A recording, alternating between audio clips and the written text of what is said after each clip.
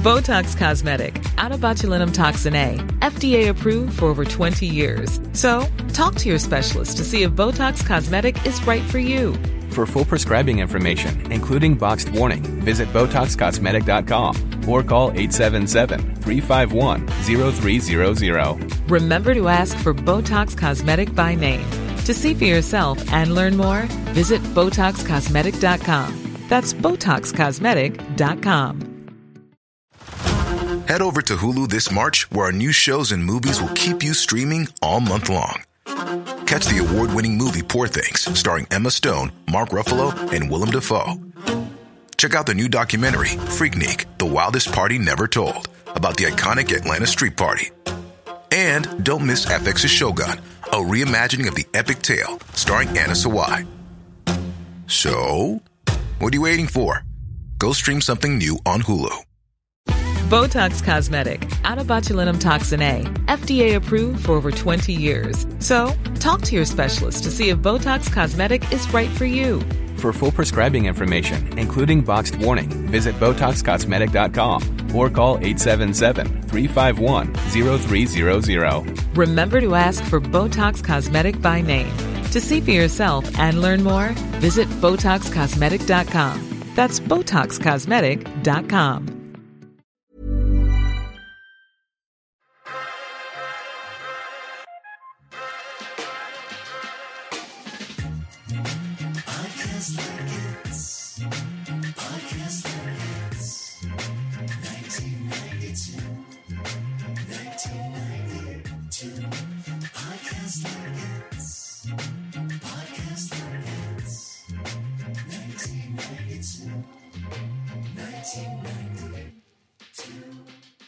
Welcome to Podcast Like It's 1992, the podcast where we talk about the films of 1992. Here from our perch in 2023, I am one of your hosts, Phil Isco. I am your special guest host, Emily St. James, sitting in for your normal host, Emily St. James. Perfect. I'm really good at Twin Peaks backward speak. I just every day. Yeah, listen, I didn't know you had that secret talent. I do. It's why I get paid the big bucks. So this was one of those episodes that I feel has been looming we are recording this almost a year to the day of us releasing our first episode. And let's be clear. We normally record so far in advance. That honeymoon in Vegas episode you just heard, we recorded that last May. Like, I was in New York City to see Taylor Swift, and we recorded that episode. And but no, we're recording this 1 week in advance. So like we can do some current events talk. Phil, who do you think is going to win the Super Bowl? See, this is going to prove the Kansas City Chiefs or the San Francisco 49ers. I think the Chiefs are probably going to win. I mean, that's the NFL's going to rig it in favor of them because it's a deep state plot. Oh my God. Don't even get me started. It's amazing to me. This conspiracy is amazing. Funny enough, I was rewatching some Alias episodes with my roommate, and we were like, what if this is like a Project Christmas thing? Like, what if like Taylor from birth was like groomed to be, it's like, I mean, would watch that show. Listen, I firmly believe that she was like a washed up 60-year-old singer. And then like, the CIA came in and was like, we're going to make you a teenager. And like, she's like, but what am I going to do? She's like, you're an amazing songwriter. We're going to give you everything else. We're the CIA. And we're going to put a little chip in your head and we're going to call you into action someday. Yeah. It's to reelect an octogenarian president. Exactly. It's the deep state. There's that episode of the X-Files where the cigarette smoking man is there like, who do you want to win the Super Bowl? And he's like, I don't care anybody with the Buffalo Bills. I just firmly believe that is. I got to tell you, past and future guest Joe Reed, I feel for him every time the Buffalo Bills are playing a football game.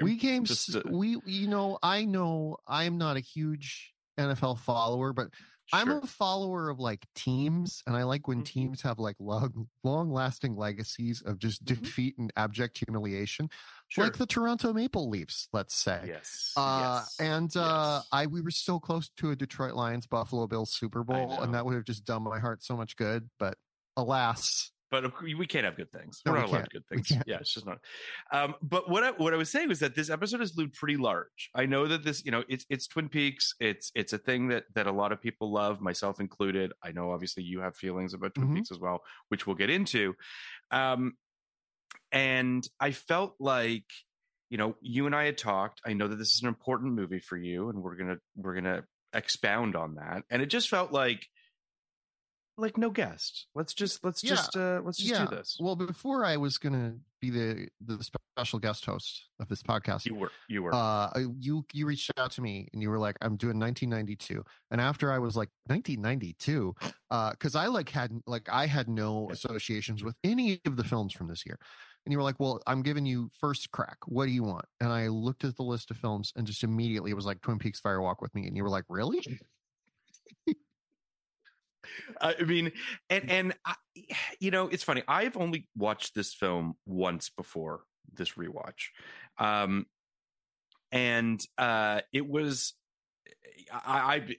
we'll talk about sort of, the rewatch, but Twin Peaks as a thing, which is sort of where I want to start us talking about this, is such a strange sort of property, I guess is the best way to put it, in the sense that there's so much projection onto it. Now, admittedly, it's begging for that because it's kind of weirdly ambiguous and dreamlike and all that sort of stuff. But it also starts from a place of a murder mystery, which I think is why it kind of locked into a lot of people. Yeah. And then it became a thing that was just completely unlike anything. It sort of broke outside that genre and people got frustrated with it. Yeah. And I'm sort of curious as to where, first of all, when did Twin Peaks come into your life? Like, do you remember watching did you watch the show first? Did you watch this movie first? I definitely remember. Yeah, I definitely watched the show first. There was, for a long time, I was kind of a Twin Peaks anti-fan. Like interesting. I liked it. Like I wasn't going to lie and say I didn't like it, but like part of it was I was in a lot of film circles. And when you're talking with film people, Twin Peaks is one of the TV shows they like. Absolutely. Because it's David Lynch. And they'll be like, Lynch's genius transcends the limitations of television. And you're like, fuck you. I had like watched a little bit of it, but like I was sneaking it. This is a lot of the stuff, that we talk about here. I was not allowed to watch. Twin Peaks was the thing I like snuck in little bits of like pieces here and there because I was so fascinated by it. I think like I watched on VHS. No, like on when it was airing, when it was on TV. I think I watched some of the pilot that way, because that pilot was like huge. It was like hugely rated. And I actually thinking about the murder mystery of it all. That seems to be the way you can get people to watch just about anything. Yep. Like The White Lotus had barely a murder mystery, but people tuned in because they were like, there's a dead body, got to find out what happened. And it's just like, I'm so fascinated by that. And what kinds of murders can we work into everything? Well, I agree with you. And I'll also just say, just to sort of piggyback on that, and they're always disappointed by the revelation. They're never happy with why the person died. Yeah. What I think is interesting about Twin Peaks is it kind of invents this whole genre of television, which I think the X-Files and Lost go on to make like a mainstream thing, which is the mystery box where mysteries are inside mysteries are inside mysteries. But the thing about that I think is fascinating about Twin Peaks is it has a hard and fast answer to its central mystery.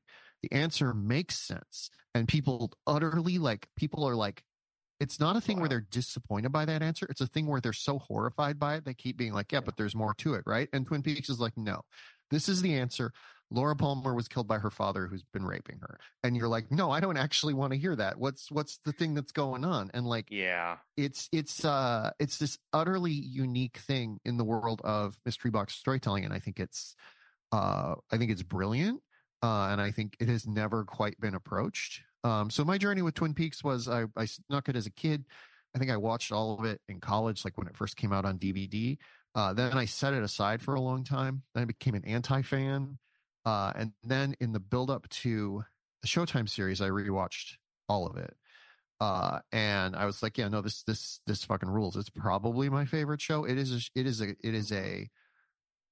It's weird because I don't want, like, I think when people say comfort like comfort food. What they mean is a thing they can revisit over and over and over again. And we'll talk about this a little bit in a bit, but I almost never rewatch stuff. I find rewatching things very boring. What I like to do is like in my brain kind of live in that space. And Twin Peaks is a space I go to a lot. I find it an immensely comforting place, even though it's like terrible and horrifying. You know, it's interesting because, I mean, first of all, I want to rewind just a second to what you were saying about the Leland reveal, right? Of him being the murderer. You know, obviously there's been lots of interviews with David Lynch. We're not going to go down a rabbit hole necessarily on all the various sort of conspiracy theories and what have you. But what I am sort of curious about is it does feel as though the goal was never to reveal that. Yeah. Right. David Lynch, notoriously a man who's not interested in giving answers, is not interested in sort of pat bows on the ends of his things, wants to elicit a feeling, wants to elicit sort of an emotion.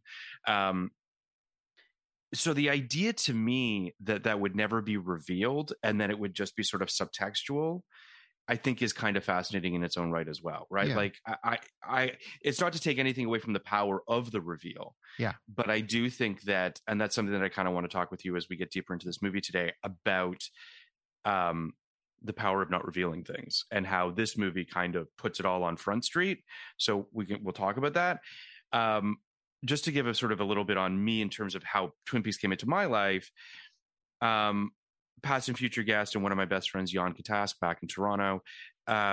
This was a show that he had the VHS box set of the first 2 seasons of. I had never seen it before. And we had sort of like a Twin Peaks watch parties that we would do and we would watch episodes of it. And that was my exposure to the show. Lynch was never my guy for a long time. And I went to film school, and past and future guest Simon Ennis, who's a very good friend of mine, who's a writer and filmmaker in his own right. I remember he's a big Lynch fan. I remember having a conversation with him where he's like, you have to stop trying to hold on to plot and trying to logic out his shit, because that's what is the stumbling block for you. And once I realized, and I hate the whole like it's a vibe, once you realize it's a vibe, the whole thing becomes so much more interesting. Yeah, my gateway to Lynch was, weirdly enough, Lynch is one of my favorite filmmakers, but I don't love everything he's made. He's made some real crap. But like my gateway to him was, obviously I watched some of Twin Peaks when I was like 10. And was The Straight Story, which I really loved.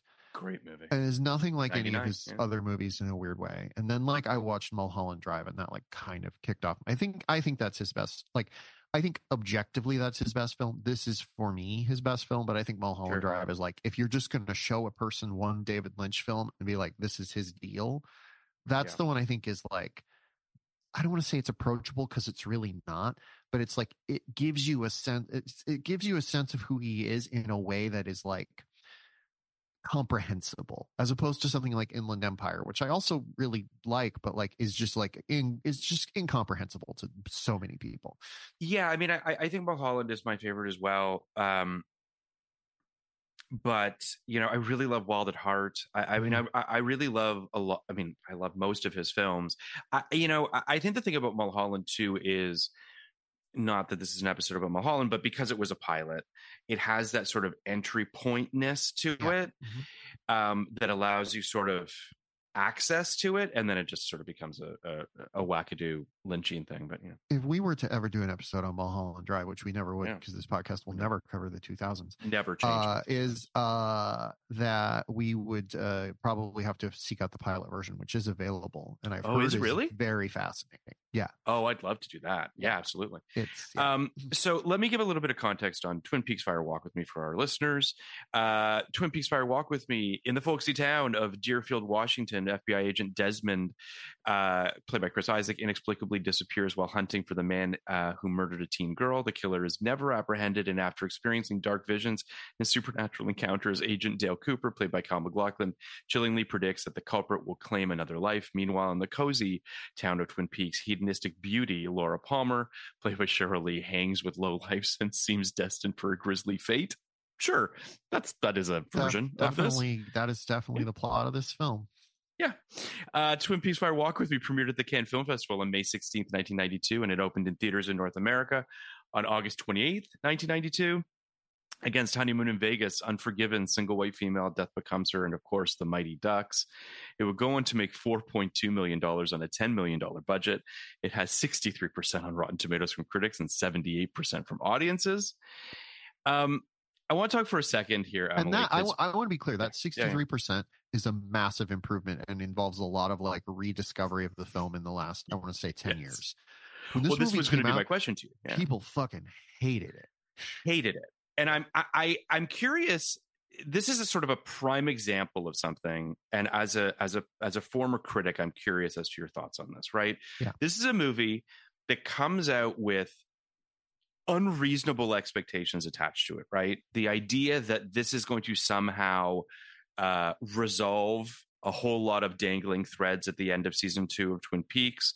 This idea that I honestly think people thought this was going to be, and forgive me, but like the Sex and the City movie to the Twin Peaks television. Sure. Right? Yeah.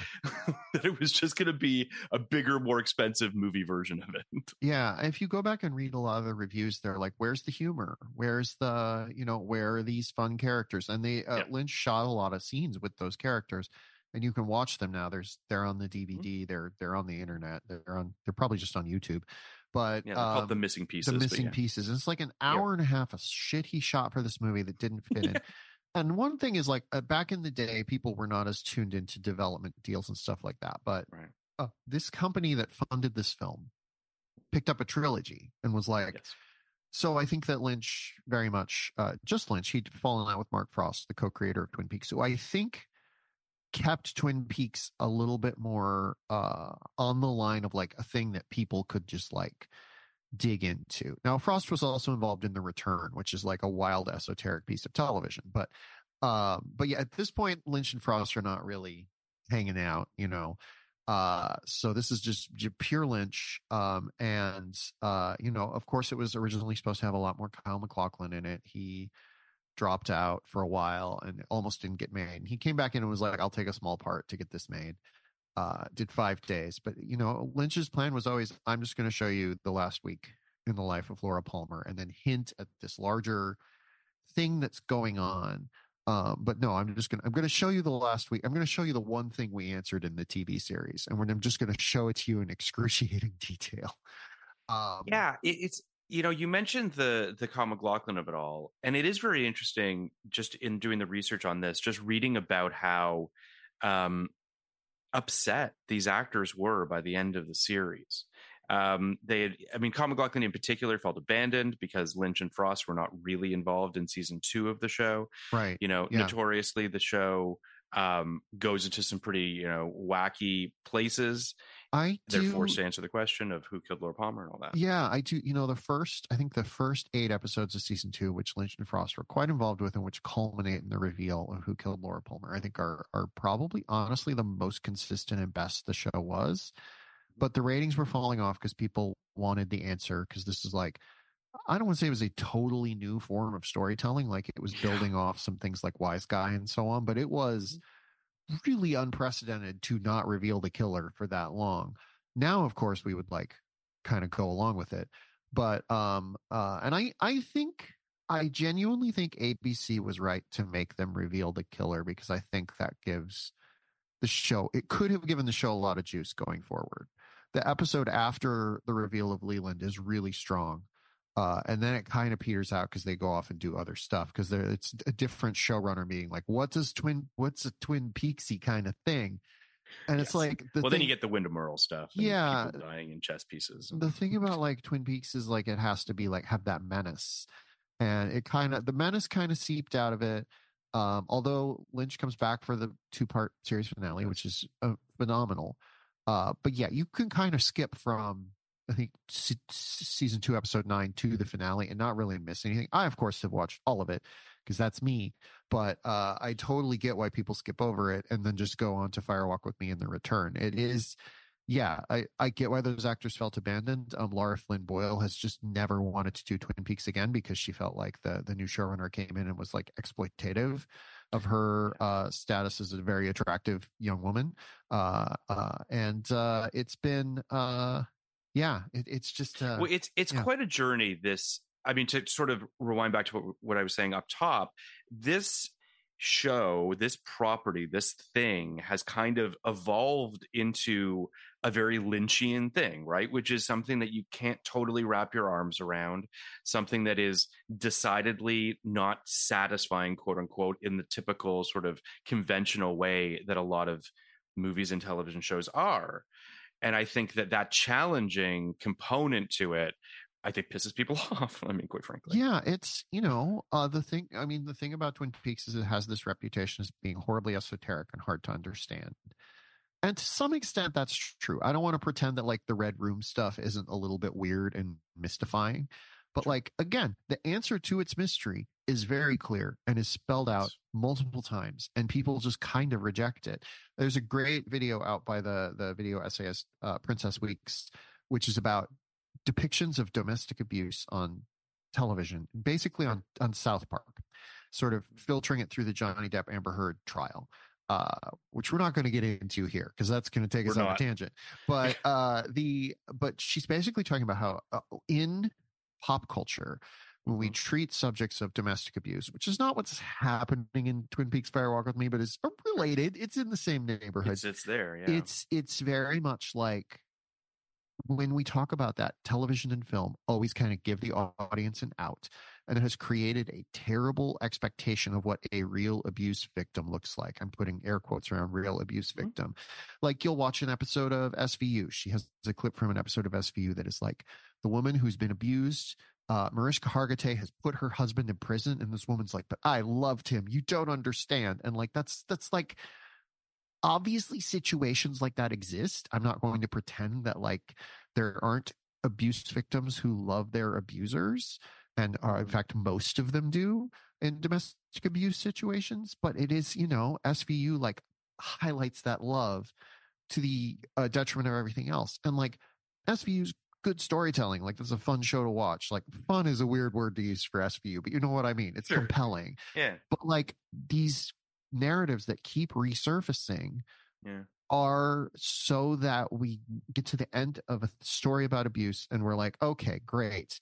Everything's fine. Twin Peaks doesn't give you that out, and people hate ever. it.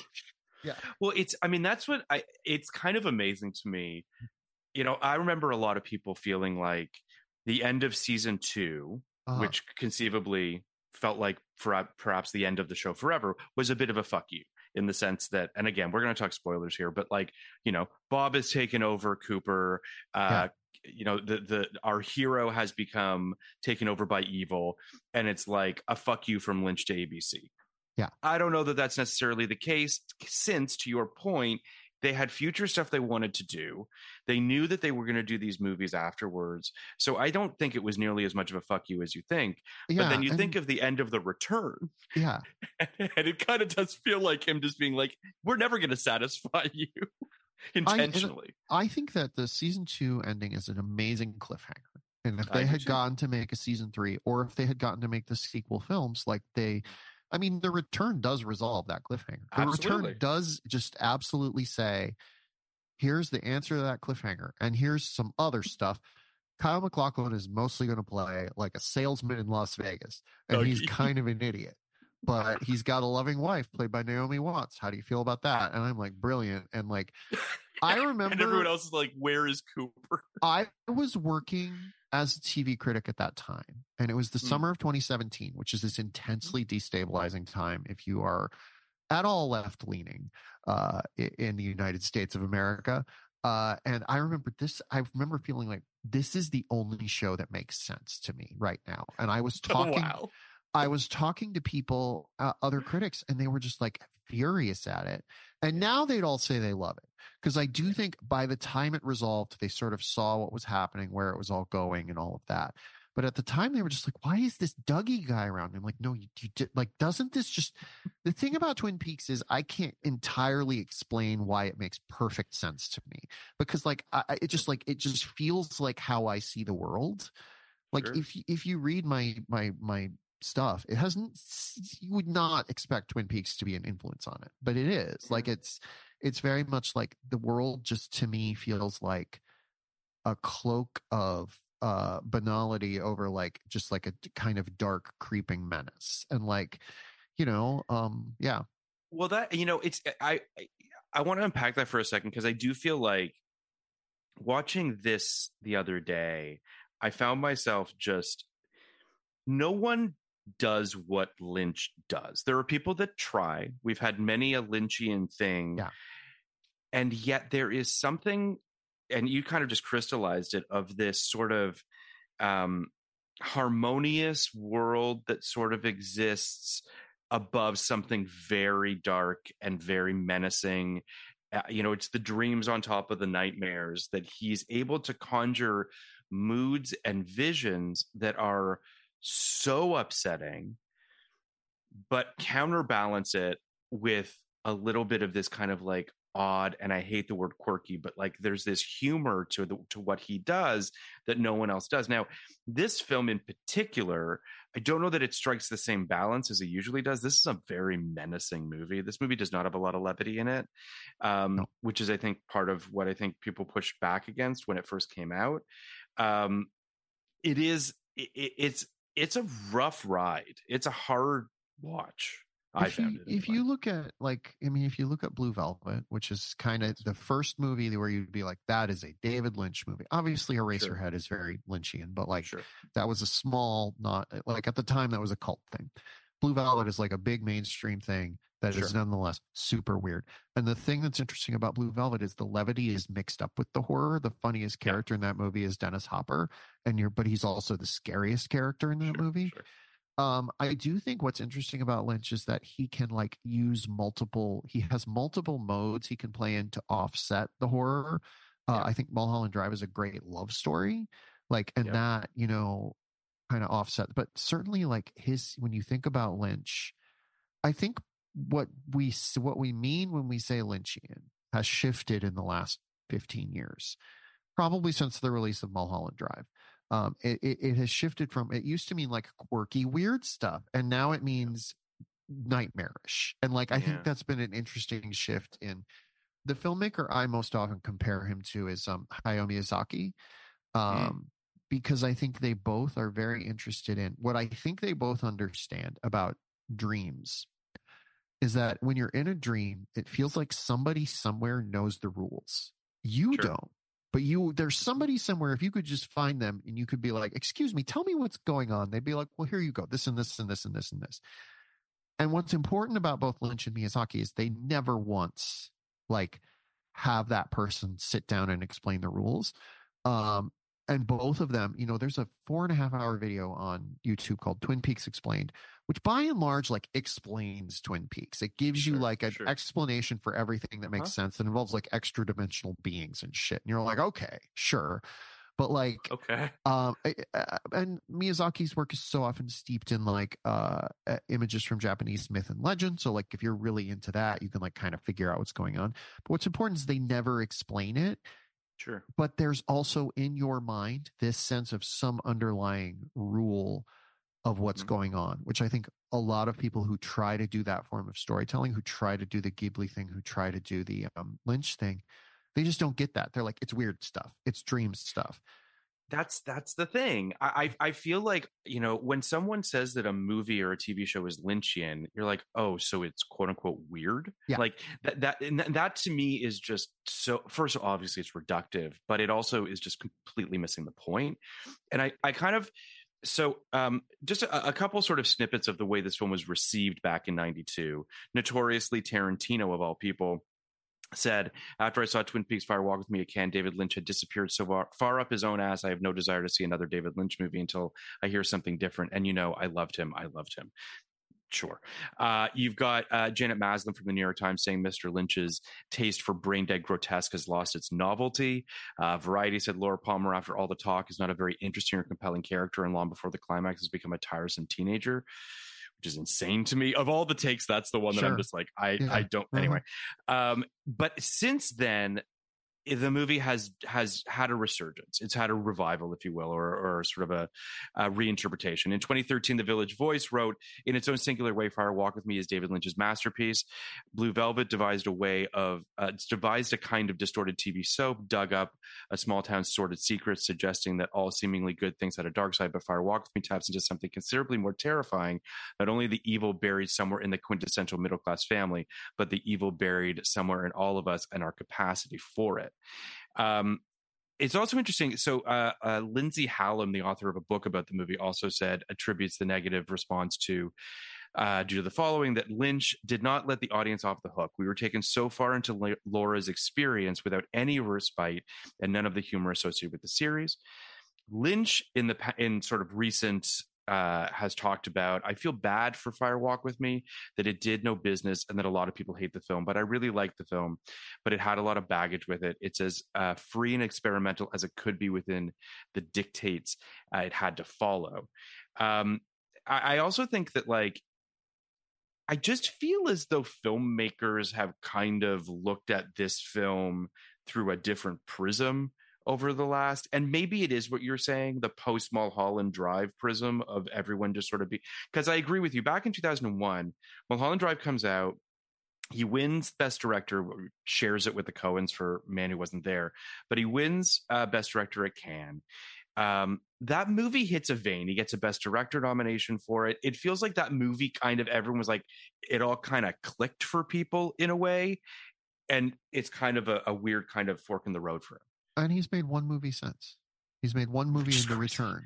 You know, he's made Twin Peaks: The Return. It's like right as he clicks, the kind of movie he makes becomes incredibly hard to get financed. Like Inland Empire is pushing against the constraints of its budget at all times. And The Return is very large, but has a very large budget, but he had to, return to the world of this show, and he had to fight for it.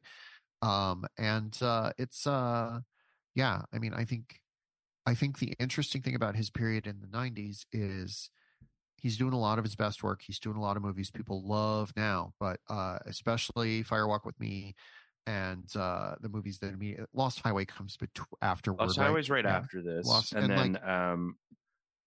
So Lost Highway 97, which is 5 years later, Straight Story 99. And then it really does feel like Lost Highway was, a lot of people were like, who is this guy now? And then Straight Story. People hated that at the time. Straight Story, people are like, oh, he's just doing a normal thing again. Good for him. And it does feel like that was a turning point for people, because it was the first time Roger Ebert liked him. Roger Ebert's never liked him. And until that point, and Straight Story was like people realizing he was like a good filmmaker and not just like a guy who was creating memes, which was what we'd call it now. And Mulholland Drive then is like him diving back into his style, but a lot of people are better able to appreciate it. So I think that Straight Story, Mulholland Drive, like two for really pushed him over the top, and then he just stopped making movies. So. And then he stopped making movies. I do think it's so funny. So Straight Story makes a little over $6 million on a $10 million budget, so doesn't make its money back.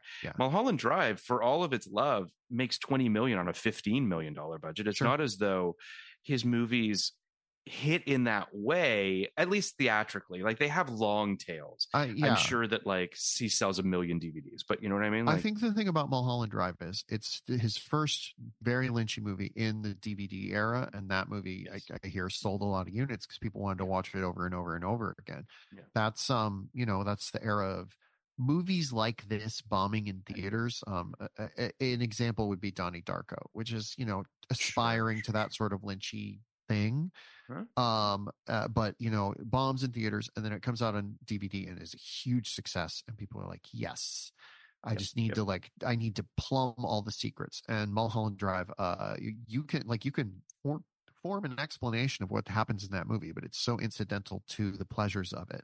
But that's what DVD was for at the time. Yeah, no, 100%.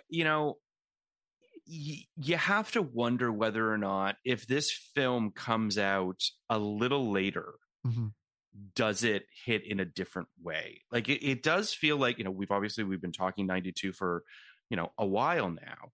And this movie does feel a little bit like it doesn't fit in this year, if that makes sense. Sure. Like it doesn't feel as though people's appetite for films like this totally meshes. I don't know. Maybe I'm being inarticulate. But you know what I'm saying? I don't think there's ever been an appetite for a film like this. And to be clear, this is fair. To be clear, when I say I love this film, if somebody gave me a sight and sound list, which they never have, it would be in there. It's one of my top 10 movies. Oh, wow. Okay. Like it is for me an important touchstone. I've seen it 3 times. Yesterday, I watched this yesterday. I was putting off watching it. I did not want to revisit it. I was uninterested in rewatching it. I was like, I have visceral sense memory of this film. I could probably discuss it from that. Sure. But I was like, I should rewatch it. And I was like, do you want to watch it with me to Libby? And she was like, oh, fuck no. So, I rewatched it last night, but the whole time I was like looking at my computer, I was doing other things because I was like, I just cannot be in the headspace of this film. I want to engage with it entirely. And like, but it still really got to me. Like but to me, it's singular. It's one of the few films that captures, I find it comforting because it captures what reality is for me. And I think I watched this movie. I want to live in Twin Peaks.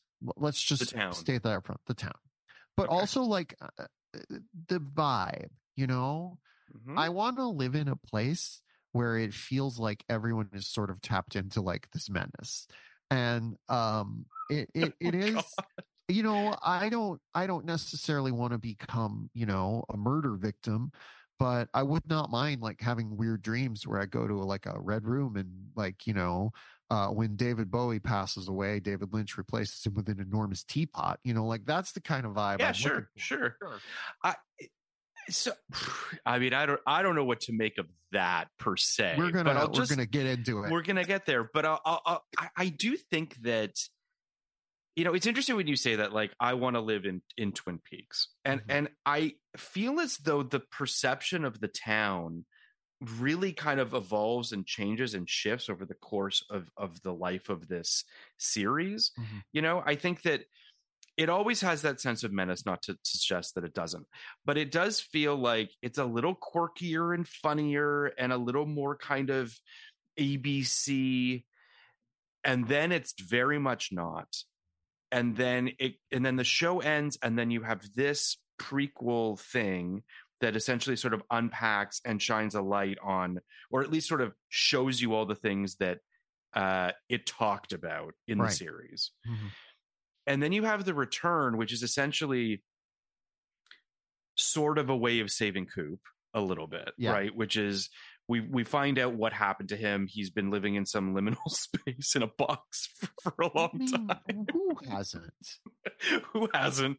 Then he's Dougie for a while. Then he's Coop again. And then he finds Laura. And then we realize that he's trapped anyway, and that he will always be in search of saving Laura Palmer. That is his quest for all of eternity, which is kind of lovely in its own way.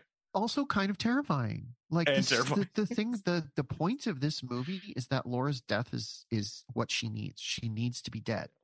And our need for answers, our need to like go back and undo this tragedy to a certain degree is keeping her trapped in this cycle that is terrible and will always harm her. And like one of the things I find fascinating about these TV reboots that we're kind of coming out of, but like we're all the rage for like 5 years, is all of them have to kind of grapple with the fact that if you want to continue this story, like a sequels or the new version of this, if you want to continue this story, you have to take characters who reached some sort of ending, happy or not, and then be like, actually, I'm going to keep torturing you. How do you feel about that? Is that fun for you? Probably not. Twin Peaks is the one property, both in Fire Walk with Me and The Return, that is like, I'm going to engage with this question. And the audience is like, I don't actually want to think about this. But like, I do think the interesting thing about Twin Peaks, the original series, is it's engaged in the vernacular it exists within is primetime soaps of the 80s. And it's engaged with that material. And The Return exists within the vernacular of prestige TV of the 2010s. You know, it is very much, a lot of those archetypes are there. They're all mixed around, so you don't necessarily recognize them. But like, it is not that difficult to read the story about Dougie as like sort of a riff on Breaking Bad. You don't have to work that hard to get there. The thing about Fire Walk with Me is like, it is not really like anything else. It is very much itself. And that is, you know, I mean, it is a movie that conceivably you could watch having never seen an episode of absolutely. Twin Peaks, which I mean would be pretty harrowing, but still, like, it's interesting as we were talking about sort of, you know, the reboot and the revivals and what have you. It made me think about, like, in particular with this series, Lynch and like fate and destiny, and how surprisingly kind of, I don't want to say binary, but you do get the sense that for him, it's like, this is Cooper and Laura's fate. Like, they are locked into this, which is interesting for a guy whose movies seem so ambiguous. It is kind of very like on rails in that way.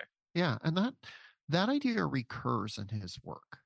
This idea that like there is this tragedy that you cannot escape. And the idea of duality of two characters who are in kind of a locked dyad who have to experience that tragedy over and over. I think the end of Blue Velvet is like kind of gives you a release of like, well, this has been figured out, but also is very much like, it doesn't matter. You know, there's all this evil that still lurks, but also look at this beautiful fucking bird. The last shot of Blue Velvet is you look out the window and there's the fakest looking bird ever, but like everyone's like, what a beautiful bird. And I think that's the Lynch thing, is like, you can lie to yourself about anything, and we do all the time. Yeah. I think also part of it is a little bit Lynch as an actual person. He's interviewed relatively frequently. You know, all things considered, he has his Weather Channel and all of that. I feel like I know nothing about this man. You know, like he gets interviewed all the time. Yeah. Oh, absolutely. I don't know him as a person. I mean, more in the vibe he gives off. He gives off this aw shucks sweet kind of dad vibe. Yeah. But also, you know, we'll go on the Tonight Show with a head made of cheese that's been eaten by ants. You know what I mean? And you're just like, okay, like he's obviously he contains multitudes, but I do think that, for instance, have you seen some of the clips of like him directing on Mulholland? The way he kind of, his directions are just very sort of, they're very sweet and very kind of charming, and he's kind of like, right. And yet he makes these very sort of challenging, horrific things. Like I was reading, there's this quote for him talking about Twin Peaks Fire Walk with Me. He said, I couldn't get myself to leave the world of Twin Peaks. I was in love with the character of Laura Palmer and her contradictions, radiant on the surface, but dying inside. I wanted to see her live, move, and talk. I was in love with that world and I hadn't finished with it. But making the movie wasn't just to hold on to it. It seemed like there was more stuff that could be done. I wasn't finished with the material yet. And then even Cheryl Lee she also echoes this and says, you know, I never got to be Laura alive, just in flashbacks. So it was nice to come full circle with the character. But it speaks sort of to what you're talking about, Emily, of this like the duality and the push and pull. That seems to be what he thrives on as an artist. Yeah. Yeah. And like I actually last night, one of the things I did as I was watching this and half watching it while looking at my computer is I researched the entire run of Desperate Housewives because as one does. Cheryl Lee was the original Mary Alice on that show. Oh, really? Yeah. And like the version of the pilot that has her in it is on, some of it's on YouTube. So I went and looked at that up. That's, you know, that is what Lynch has become in the mainstream. Is like Desperate Housewives is a very Lynchy show in that it's not particularly weird, but it's like kind of quirky and oddball, and we're looking at suburbia through a different lens. And I'm not besmirching that show. It's a good show that had a long, successful run, but it, you know, it's very much like the thing about Lynch is he's he's very into transcendental meditation, and it feels like a lot of the images he comes up with are like things that you come up with when you are meditating and you have some darkness in your story that you haven't totally mined. It feels like that's kind of where he goes, and not a lot of other filmmakers will enter that zone. So, but I think that's what people miss. And what I think is interesting about, again, I think X-Files and Lost took what this show was doing and ran with it. But what they both had was, there's a guy somewhere who does know the answers, and we just have to find him. We're going to chase him. We're going to ask him. And then you find him, and he's Michael Emerson. He's like, Jack, if you go into this cave, you'll find 7 numbers written on a wall. Each of those numbers corresponds to an apple. Eat the right apple and you will find the answer. Eat the wrong apple and you will die. It's perfect. It's perfect. It's a great show. I've written a book about it. But like, great show. It is, taking this and distilling it to a thing that, more people can sort of get to. And what I think is fascinating about Fire Walk with Me is it is the Lynch version of giving you the answers, and it's viscerally upsetting. Well, that it's 2 things. The first is, I agree with you 100% that shows like Lost took this version of Twin Peaks, and then shows like Northern Exposure and Picket Fences took the quirky small town component and ran with that. And fascinatingly, Northern Exposure and Twin Peaks are filming at the same time. Came together like they both debuted in early 1990. Like they were. Something in the water made everybody be like, I got to see what things are like in the Pacific Northwest. I bet they're quirky. I love Northern Exposure. But it's another show that is sort of like uninterested in menace. And I think that's fine. Like, the weird thing is like, I want to live in Twin Peaks, but I want to have a vacation home in Sicily. So like, but I want to unpack what you just said about sort of giving the answers, quote unquote, right? Which is what Fire Walk with Me is, in its own way. And that was the sort of the tension I had. I mean, there was a lot of tension in the last half hour of this movie because it's fucking harrowing and awful. But I did find myself watching it being like, I don't know that I needed this to be literal. I don't know that I needed to actually physically see these things, not just because they were awful, but also because it removes so much mystery from the show, which I think is also why it was kind of rejected at the time too by fans. Right. Mm-hmm.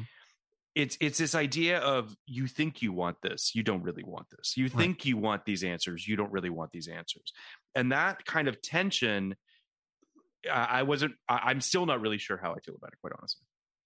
Just in a sense, as a storyteller, I think that people want to have mysteries answered. Sure. But the thing where someone sits down and tells you what happened is A, hard to write, B, even when you write it great, unsatisfying. Because the second the mystery's answered, the tension disappears from it. Again, I wrote a book about Lost, so I've been thinking about it a lot lately. The way that show handles answering its mysteries is it's details you might not notice unless you're watching the show deeply, very closely. And like the number of things that show didn't answer is actually very small, but it does not have that reputation because nobody sat down and told you everything. Right. And that does seem to be what people want and need in some respects. And what I find fascinating about Twin Peaks is that it gives you answers, but maintains that tension because the answers are so horrible that you keep being like, well, it's got to be another thing, right? Yeah. And this movie is like, no, it's not another thing. And you're like, it's got to be another thing. And like 15 minutes later, it's like, no, it's not another thing. And you're like, I don't actually need to see Leland Palmer rape his daughter. It's like, you're going to watch, you're going to have a great time. It really is. I mean, it is that you're kind of watching this film being like, it's daring you to watch these things. It's forcing you to watch them, which I mean, it's a choice, and I do. It does beg the question to some degree as to like what the second and third installments of this trilogy would have been. Yeah, it sounds like they would have been a little bit more following up on the end of the show. Yeah. And I think that, is what people expected. I do imagine if they had done an immediate follow-up and then had done Fire Walk with Me and then had done a thing that kind of ties it all together, it would have been received better. Again, I do think they probably needed to come out in like 1997. Yeah. Like that probably would have been better received. But I mean, I also think it's incredibly gutsy to have the money to make a movie based on a TV show that people did love and did have feelings about, regardless of how those feelings ended up coming out, and do this thing that is like intentionally uncomfortable. There's this book called The Body Keeps the Score, written by Bessel van der Kolk. I'm just gonna do a quick sidebar here. I interviewed him once. He was terrible. He was an awful human being. He was very mean to me.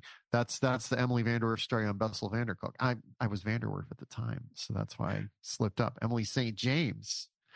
God damn it. God damn it. So the opening paragraph of that book is listing all of these traumatic things that people experience, and it says 25% of girls in the United States, women in the United States, report having been sexually assaulted before the age of 18. 20% of men report having been sexually assaulted before the age of 18. This is where van der Kolk goes. So I'm summarizing. Most of that happens in the home. This is a thing that is happening in our culture that we don't talk about ever. Yeah. And Fire Walk with Me talks about it because we don't talk about it because we don't want to look at it. We don't. It's a terrible thing. I mean, it's horrific. It's a horrific thing, but also like the basis of like human society is the nuclear family unit in some capacity, breeding pairs who have kids. And the second we start looking at how often that's horrific, we're like, well, is society broken? And like, we just don't want to go there, it's very zone of interest too, right? It's like, we don't want to look at these horrible things that are happening all around the world. We don't want to look at the horrible things that are happening in our own homes. Yes, exactly. It's, you think about these statistics and you they stagger your brain. You're just like, how can this be possible? And you like to think that we have a little bit more knowledge of where we are, what's useful, what's good child rearing, etc. But there's a wonderful podcast by the great Jamie Loftus called Lolita Pod, where she dug up stuff from like as recently as the 70s that was basically like, sometimes fathers have sex with their daughters, and it's like, what? It's just a thing that just. And like, we live in a culture that I think is getting better about understanding these things and about the weight of sexual assault and about the weight of rape, particularly in the lives of women, but also in the lives of men. And we also are having a violent culture-wide backlash to that. We're having a huge backlash to the idea of like talking about this at all, to the degree that like people are like, Taylor Swift is a deep state plant. I mean, I think you're speaking to something that's very true, which is our capacity to lie to ourselves. Our capacity to turn a blind eye to things. Life is hard, and people just want to not have to face the evils that are, quite frankly, on its face all around us. This movie is definitely wrestling with those demons for sure. Yeah. And like, I do appreciate why people can't fuck with this movie. I do appreciate why there are people who are like, this is a good movie. I can't deal. There are a lot of people who are like, I get why people think this is a masterpiece, but it's not my Lynch, even big Lynch fans. I actually want to talk about a critic who got this movie right at the time. I think his name's Steve Erickson, and he's a queer writer. He's written for my publication before. He's a wonderful critic. He was, I think, writing for the LA Weekly at the time. And he was like, y'all don't understand this. This movie was initially reclaimed by queer people. And I think that is because there's a very high incidence of child abuse and child sexual abuse within the queer community, because it is a method by which parents who don't want their kids to be queer will control their children, whether just smacking them around, or whatever. And so I think the queer community came around on this film very quickly.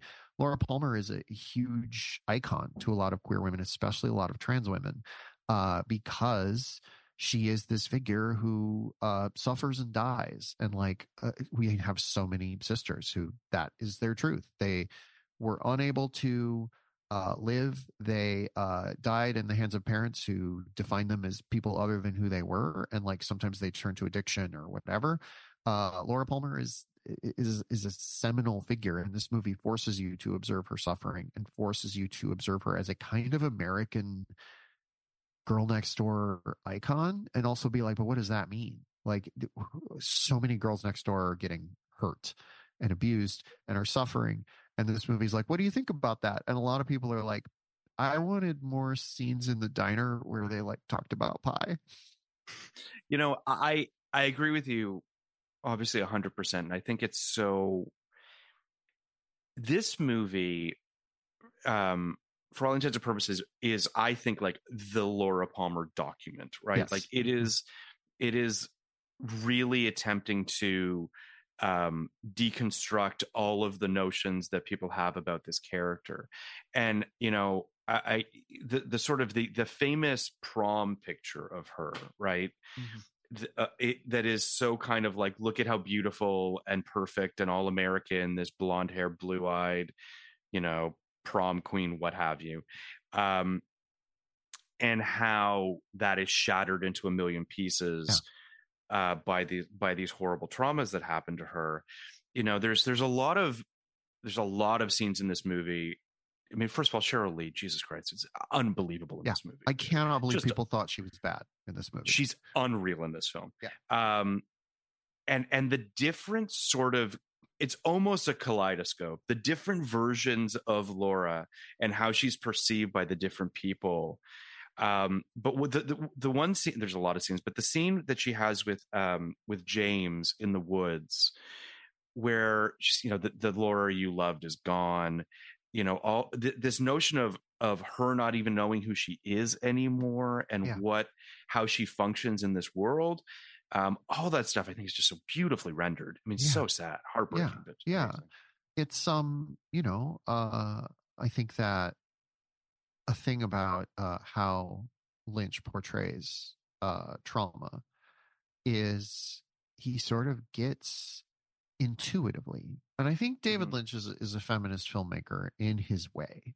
I'm not going to sit there and call him one of the great, I don't know that he sits down and thinks about these things through a feminist lens. I think he just sits down and sits in a meditation and is like, what if there was a little boy with a mask that had a big nose and he hopped around, and he's like, great, gotta put that down on my dream journal. But his movies endlessly circle this character of the American archetype, the blonde, the beautiful blonde who lives next door, the homecoming queen in Mulholland Drive. It's the girl who moves to Hollywood and tries to break in. She's always blonde. She's always beautiful. She's always white. She's always thin. And in every one of these films, he's like, she is suffering. She is being hurt by society. And you don't want to see that because you want to see this beautiful surface. I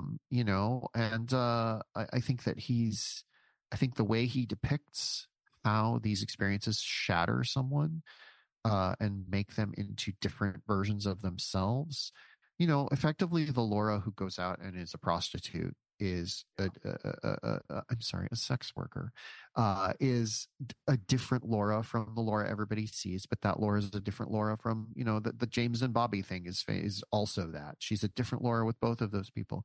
She's a different Laura with her parents. I think one of the other Laura with Donna. Yeah.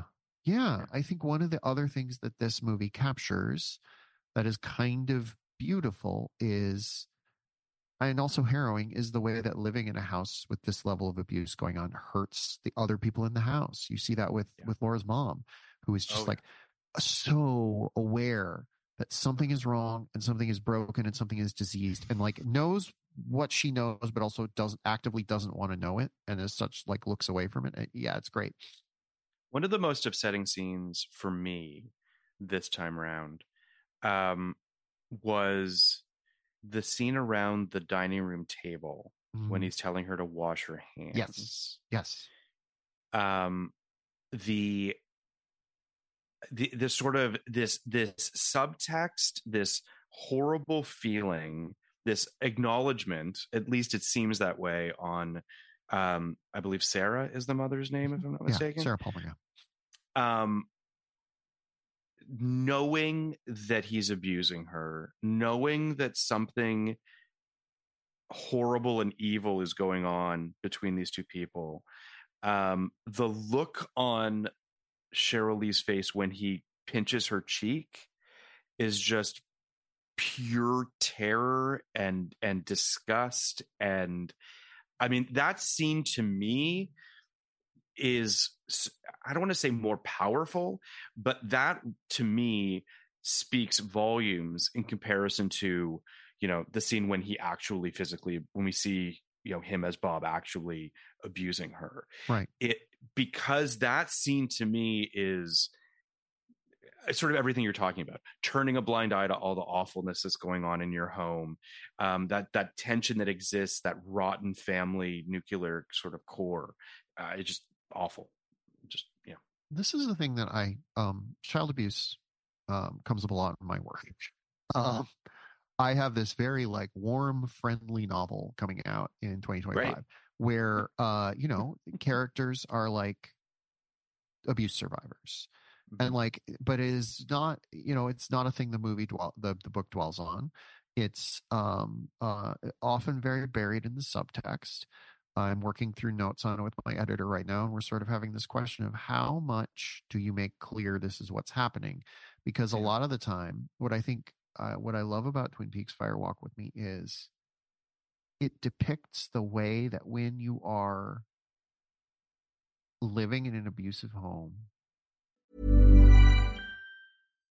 The #1 selling product of its kind with over 20 years of research and innovation. Botox Cosmetic, out of botulinum toxin A, is a prescription medicine used to temporarily make moderate to severe frown lines, crow's feet, and forehead lines look better in adults. Effects of Botox Cosmetic may spread hours to weeks after injection, causing serious symptoms. Alert your doctor right away as difficulty swallowing, speaking, breathing, eye problems, or muscle weakness may be a sign of a life-threatening condition. Patients with these conditions before injection are at highest risk. Don't receive Botox Cosmetic if you have a skin infection. Side effects may include allergic reactions, injection site pain, headache, eyebrow and eyelid drooping, and eyelid swelling. Allergic reactions can include rash, welts, asthma symptoms, and dizziness. Tell your doctor about medical history, muscle or nerve conditions including ALS or Lou Gehrig's disease, myasthenia gravis, or Lambert-Eaton syndrome and medications, including botulinum toxins, as these may increase the risk of serious side effects. For full safety information, visit BotoxCosmetic.com or call 877-351-0300. See for yourself at BotoxCosmetic.com.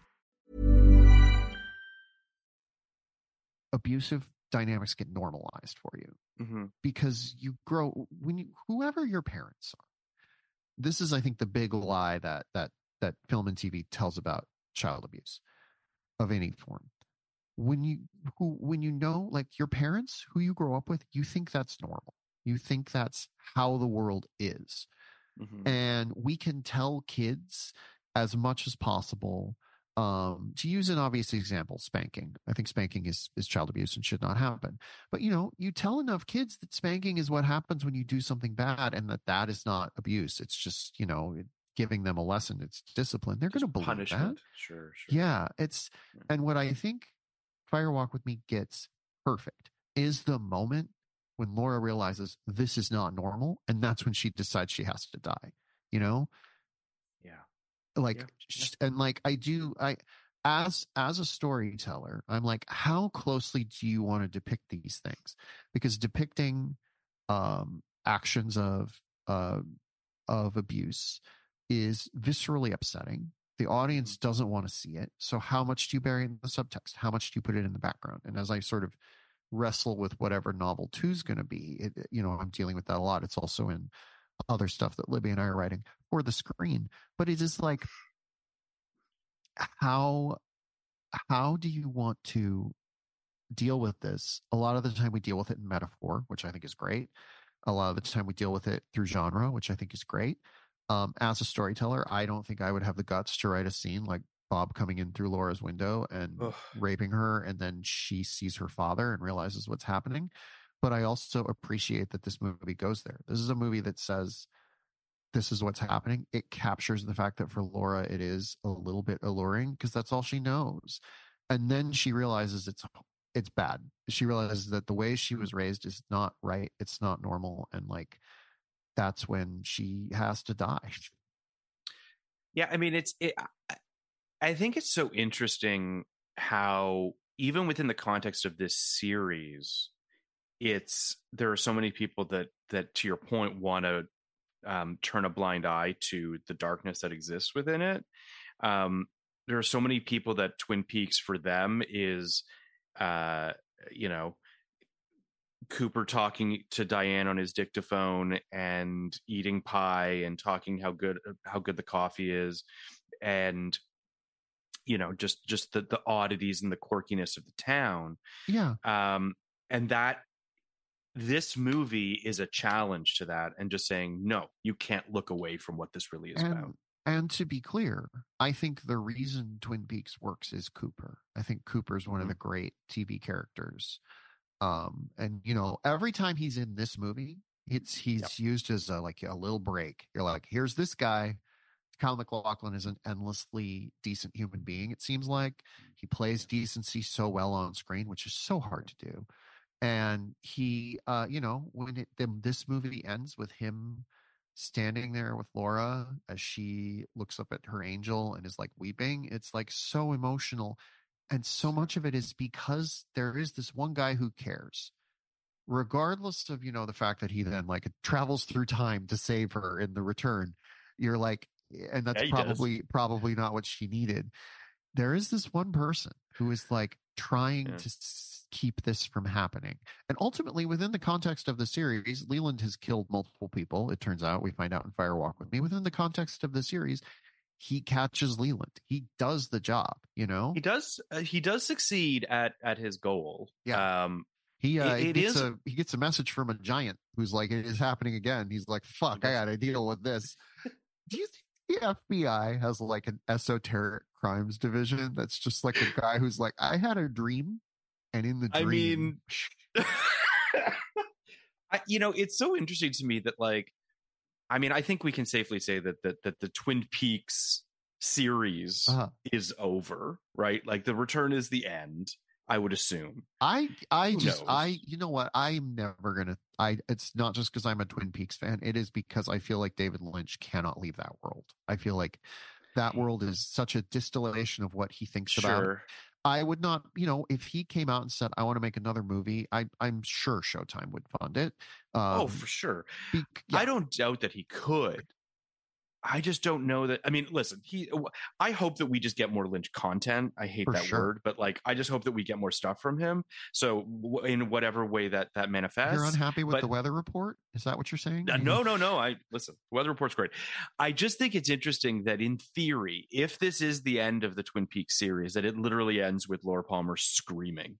And that is, that's where he chose to leave us. Yeah. I do think is something, considering the fact that, Laura, he has such a love and affinity for this character, right? So when she does reappear at the end of the return, you are hoping for grace, for her character, and you don't get that. Yeah. Which I do think is interesting. I mean, to sort of connect these two things very, very quickly, you do have a moment in Fire Walk with Me where Heather Graham is bloody and laying in Laura's bed and says, the good Dale is in the lodge and can't leave. Write that in your diary. Yes. And that was originally intended to set up the other films that were coming down the road, which does make me wonder whether or not this notion of, not necessarily Dougie per se, but if this notion of Cooper through time was something that was going to be explored in these two films, and that vestige was kind of brought back to life for the return. I think that was very much the case. And I think that what I find fascinating about Lynch is that a lot of the time he does play with time in an interesting way. Mulholland Drive is probably the foremost example of that, but It pops up all the time. The famous scene in Lost Highway where the phone call is coming. You know, the I'm in your home. Yeah, I'm in your home. Is like, you know, as a similar vibe, and like that is the thing. That is another thing about dreams is they don't feel bound by time in a way that is often menacing. Even like a good dream, you'll be like, wait, how did I get here? What's happening right now? It's and I think that is a thing that I imagine that was where he was always going, sort of with this idea. It seems that way. I like what you're talking about too, of sort of time being malleable. Yeah. You know, there's that great sequence early on in the film. Well, I guess probably about a half hour into the film, the David Bowie component of it, where Cooper goes on the security camera, goes to look at the security camera, goes back and forth, and that security camera becomes some sort of a portal in time to some degree or another, which I think is awesome. Wish there was more Bowie in this. He's great, but like he's kind of there's just a fair bit of him in the missing pieces. I'm sure. There was a lot of rumors that he had filmed some stuff for The Return. They did not pan out. It seems he was too sick to do that. So they just made him a teapot. But one of my favorite creative decisions of all time is you run into this a lot in television where an actor's unavailable and you need to recast, or the actor, it's like a child who's aged or whatever, and you need to recast. And Lynch is like, Bowie's too sick or whatever it was. He couldn't come back. And Lynch is like, I got to recast him. And people are like, well, who's got a David Bowie vibe? We could get Tilda Swinton. He's like, I got it. It's a teapot. Mark, what if it was a giant teapot?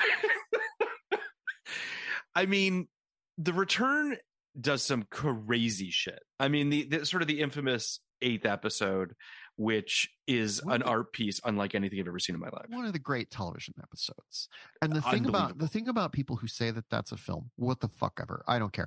I think honestly saying a thing that is filmed in a sequential order of some sort and placed on a screen, we can count it as whatever. All films are television. All television is films. Probably video games are too. I don't know. But the thing about people who try to claim The Return as a film, I think that they miss is the way in which it is deliberately episodic. It doesn't seem like it, but every episode does have a hidden like spine. Every episode ends in the same way. You got a performance at the lounge, and we go out. Is the Bang Bang Club? Yeah, yeah. And then of course, you know, there is episode 8, which is a departure episode unlike any other. You know, it is a show that is constructed around television grammar, whether you want it to be a film or not. It is chaptered. There is no question that it is chaptered, and you know, grapple with it how you will, critics of the world. Listen, but you know. if you need it to be a film to like assuage the fact that you like it, that's fine. You know what? If you want to say that Yellow Jackets is your favorite film of the year, great, cool. Sure. I'm there. I'm only best screenwriter in town. Here's to Cinema for naming Yellow Jackets the best film of the year. This movie is sort of split into 3 chunks, if you will, to some degree. It opens with this sort of Deer Meadow prologue component, which is about the Teresa Banks body and murder. And I, as I said, this is in my top 10 of all time. Every time I watch the Deer Meadow stuff, I'm like, why is this in my top 10 of all time? Exactly. To be clear, I like it, but it is also like so fucking weird and goofy. And it's like some of that is Lynch taking the piss out of the people who were too serious about the show. The Lil scene where the woman's dancing and she's making faces.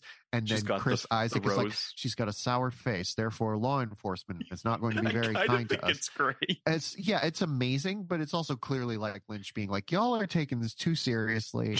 I agree with you. It is the Lil dancing girl. At first, as it's transpiring, I was like, what are we doing here? And then later when he's in the car and he's breaking down all of her movements, I'm like, this is kind of amazing. I mean, I'm into this. I looked up the actress who plays her because she looks so much like Joan Cusack. I always think it's Joan Cusack. And it's just like, this is kind of the one thing she did. And she's like, she hoped it would lead to larger work, but her agents were like, it was just too weird of parts. And I don't know if they were telling her that because they were not good agents who couldn't find her work, because she's very good at this. Yeah. But like, I do think it is like kind of sad that like she gets her big break and it's this. So the whole Chester Desmond thing was an invention because Kyle MacLachlan didn't want to be in the movie that much. Yeah. So this was supposed to be Coop, which I think ultimately probably would have. I mean, ultimately, I think it would have helped, right? I think it just would have made it feel a little more in universe. Sure. Yeah. And so I think that's part of why it feels like a vestige. And I think, like, you know, if you did have that first half hour and it was Cooper and it was Gordon and Miguel Ferrer, it's the characters, you know, from the FBI. You know, one of the missing pieces is Cooper, like, working out in a doorway and he's talking to Diane inside the office. You know, if you'd had some of that stuff, I think people would have felt a little bit more grounded. But also, I kind of love the Chris Isaac, Kiefer Sutherland stuff because it's so, you know, it does sort of set up the idea that there is this larger world that Twin Peaks exists within. Oh, for sure. Yeah. And I don't mean to suggest it doesn't work. I think it works. But yeah, I think in terms it feels very prologue-y. It just feels kind of like just a you know, anyway. In terms of the critical reception of the film, it very much feels like, you know, when they got the B team Dukes on the Dukes of Hazzard. It's just, I know that there's a lot of fans out there that push back on the Chris Isaac stuff because it actually kind of breaks their brains a little bit in terms of canon and what have you, but it is what it is. Who the fuck cares? I think canon's dumb. Who cares? Canon's dumb. So then we get to Laura Palmer. The cut to the Twin Peaks sign with the theme fucking rules. It gives you goosebumps. It's just sort of like, and I know that that's the goods. Like, that moment is what the fans are like, yeah, get, like, you know what I mean? Like, play the hits. And it's just amazing to me that that's kind of the only moment in the film that really gives you that juice. Yeah. And it's like, you know, you do have cameos from a lot of the, like, other characters. The log lady turns up. Sure. You do get those little Twin Peaks moments.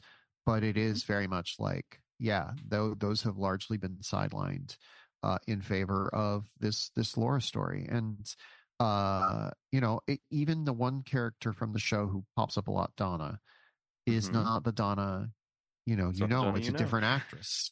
Yeah. Moira Kelly, who had a very, as we mentioned, big 92. Moira Kelly, great.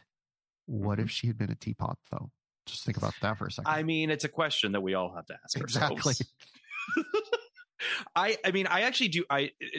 First of all, Lara Flynn Boyle is amazing on the show. I don't need to take anything away from her.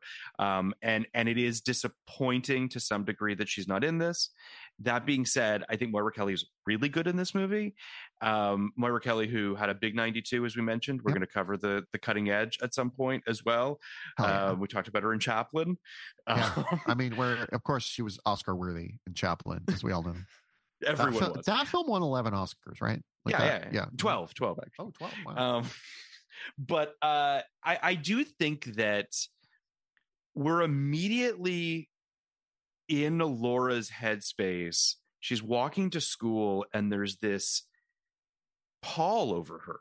You know what I mean? She already feels, and I don't mean to say already, but like she feels unmoored. She feels as though something has gone awry. So we really don't ever get quote unquote happy Laura Palmer. We never see the perfect, pristine, kind of lovely version of Laura. We really just have photos of it. Yeah, it's an act. It's an apparition. Really, she grew up in a house where she had to pretend to be that person, and therefore she learned to pretend to be that person for the entire world. It is. I mean, this movie is so smart about abusive dynamics, and I think that is also hard to look at. So, like, I know going in what this is. I care very deeply about these kinds of stories being told. I don't want to look at it. I want to fucking research Desperate Housewives. I mean, I get it. You know that I cannot believe that show did the Alfred Woodard plot in season 2 and did not think this was going to like touch on like a whole bunch of like racist tropes and didn't bother like actually thinking through what if she was keeping a black kid in chains in her basement. It was not like that was like nobody in the process of making that was like, this seems like it might have some like elements that we should talk about. So I gotta be honest. I've never seen Desperate Housewives. Listen, I have seen. Should I watch Desperate Housewives? I watched all of season 1 and liked it. Okay. And then I watched off and on through the years. I tapped out of season 2, which one of the more disastrous season 2s of all time. I think it has some. I've heard it has some good stuff in it, but the central mystery is, again, Alfre Woodard is keeping one of her sons chained up in her basement, and she's really good. To what end though? Why is she doing that? She thinks he's a murderer. But it turns out the other son was the murderer. It's actually kind of there is the core of a good idea in there. They just they did it with a black family and did not think through the racial implications of what they were talking about, and it's hugely problematic. Cool. But yes, Phil, you should watch all of Desperate Housewives tomorrow. Cool. Well, sure. All right. There is a moment where Laura gives her diary to her agoraphobic friend Harold Smith for safekeeping. Yes. And I texted this to you. There's a moment when they kiss, and then she turns into sort of a demonic version of Laura Palmer. Yeah. That legit kind of scared me in the moment watching it this time. Laura almost has a supernatural quality to her, right? Yeah. Like there is this sort of a lack of control over herself, not understanding the different versions of herself. So they manifest in these weird ways when she's talking to people. And this sort of demonic version of her really fucking upset me. I would not be surprised if there's a really rich reading to be done of this film through the lens of dissociative identity disorder. That's interesting. And sure. I haven't found it or seen it, but I think that would be if there's a critic out there who wants to take that on, or a person who has DID. But yeah, I think what is interesting about how Lynch treats Laura is that he treats her a bit like a Catholic saint. She is seen through the prism of everybody else. She kind of doesn't get to be a person anymore. And that means that she is a bundle of contradictions because she is whoever other people need her to be. That's interesting. Yeah. I mean, there's a performative quality to Laura. Yeah. With sort of every different person, which is sort of part of what you're talking about, this kind of needing to give people what they need of her. Right. She's very much a vessel in a very sad way to different people. Yeah, we think about DID in terms of the very dramatic portrayals of it on film and television. But what it is, I mean, Phil, you have a different version of yourself with me than you have with your mom, than you have with if you go into a meeting to sell a TV show. Those are 3 different Phils. It is just your brain when you're young experiences a trauma so acute that it breaks, and the different people you are become effectively different people. And that's, I think one of the things I find fascinating about mental conditions is they're just usually greatly exacerbated versions of things that we already do in our brain. And DID is just that. You have to be a different person in different situations. Okay, I'm going to make that literal. So I think that Laura is a great depiction of that. Absolutely. I mean, it's a lot of defense mechanisms, right? It's a lot of self-preservation. I mean, and you're talking about the mental health component of it as well. It's, it's suppression, it's putting things into boxes, and how do I just kind of get through the day, quote unquote. Yeah. I think is fascinating. And what fits into this idea as well is there's a line that Laura has to Harold, which says, "Bob is real. He's been having me since I was 12. Yeah. And that moment is sort of a realization of she's been compartmentalizing this abuse for, I mean, we're assuming she's 17 or 18, I think at this point, or something along those lines. Yeah. So for the better part of, 5 or 6 years, she has been sort of sublimating herself for her father. And that's how trauma works, is you seal it away in a part of yourself you can't access. And then it starts to break through, and it's often is very deleterious to your own well-being. And that's the thing I think this movie captures beautifully. But in that scene, yes, it is. it is forcing you to think about that. Like, even before the actual depiction of the act itself, this movie is constantly being like, you have to actually grapple with what happened to this girl. Yeah. No, it's, it's interesting because that line is almost a throwaway, right? Yeah. Like it is not, it's not underlined. It's not, there isn't a big fucking lantern on it. And I think that there's the power in that alone, right? Yeah. The fact that like they don't make it a big deal. But then there's just sort of that notion, to your point, of like, I think that a lot of audience members want to sort of think of that scene when he rapes her as a quote unquote one-off, right? As though it's like this horrible moment when Bob takes over his body and does this thing. Yeah. But to know that it's been happening for years and years and years is, again, obviously it's even more awful, but it's part of her DNA now, right? Yeah. Like this is just part of who Laura is. And, one of the things I find fascinating about The Return is that Dale Cooper finds her. She's working in a restaurant as a waitress in Texas, I believe. She has a different name, and he forces her to go back. Like so many people who are abuse survivors make a break with their old life. They go, they take on a new identity, or often a classic one is to get married and change your last name to your spouse's last name, and then you like live, you bounce around the country, you try and find new places, and that does feel like a depiction of that. Like that is a healthy way to survive this kind of thing.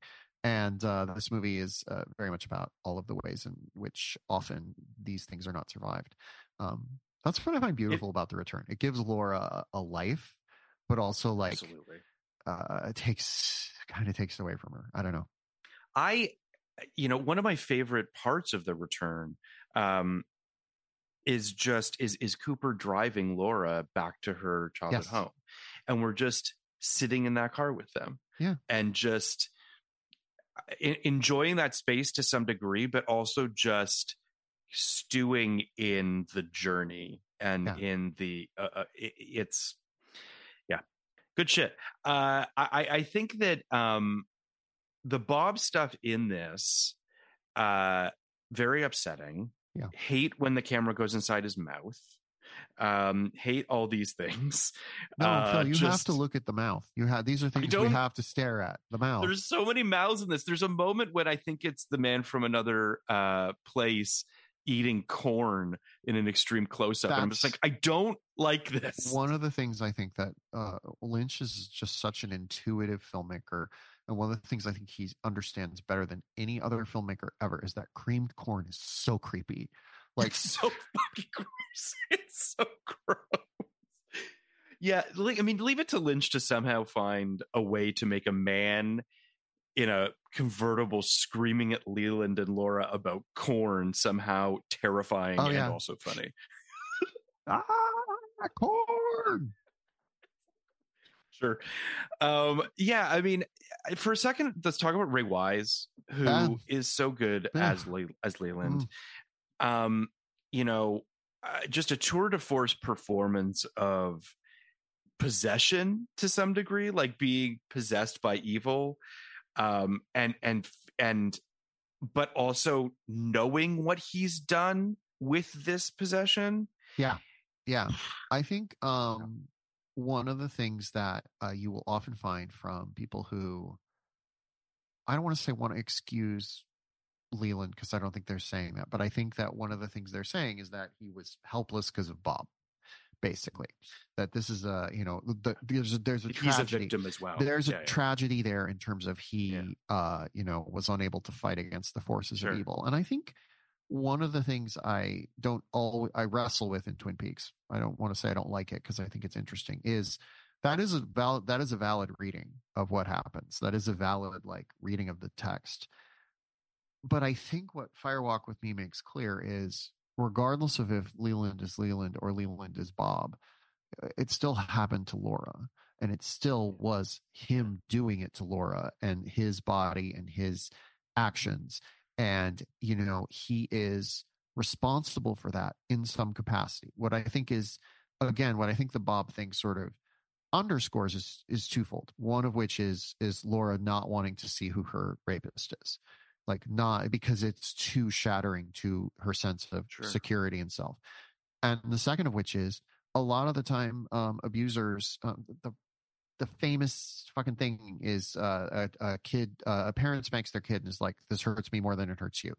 A lot of the time abusers situate themselves in a persona that is not actually themselves, and is like, this is the person I have to be to like make this happen, and can feel like, you know, what they did is not actually them, and therefore they are not the ones hurting their children. And of course, within Twin Peaks, there is this whole other world in which these elemental forces are at play. And Bob is an exemplar of evil who was evidently born in a nuclear explosion, which is fun. But Oppenheimer. It's all his fault. It's Oppenheimer. The thing about Laura Palmer, Oppenheimer's fault. Let's just face that. Let's face facts. But I think that what it's so smart about is that, like, this movie is like, regardless of if you think Leland did this or Bob did this, it doesn't fucking matter. You know, whoever that is needs to be held accountable for his crimes. Absolutely. So. I think that, you know, I don't think that this film is trying to give Leland an excuse. It's not. To be clear, I think that if you talk to Lynch or Mark Frost, they would never give Leland an out. I do think that there are elements of the fan base who definitely are like, Leland is also a victim here. And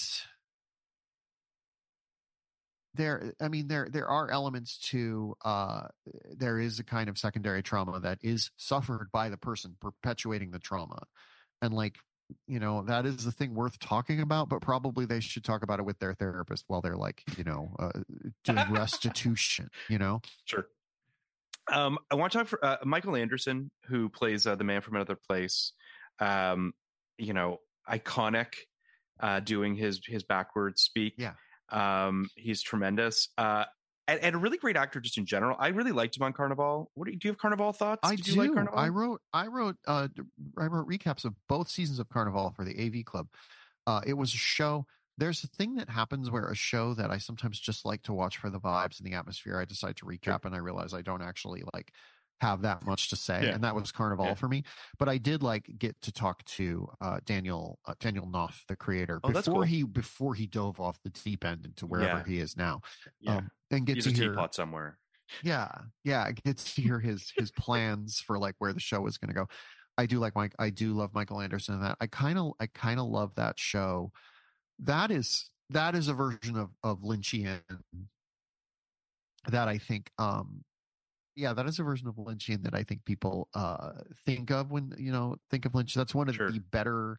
No, I agree. I remember when that show premiered, the aforementioned Jan, who exposed me to Twin Peaks back in the day, when Carnival was premiering, right? And there was trailers and like the whole vibe of it had a very kind of, forgive me, but a Lynchian kind of vibe to it, right? And I remember watching it, and I think a lot of people watched it with that kind of hope that this was going to be scratch that itch. And I think to some degree it did. That to me is a show that didn't get a fair shake in a weird way. Like it happened at a weird time in HBO's arc.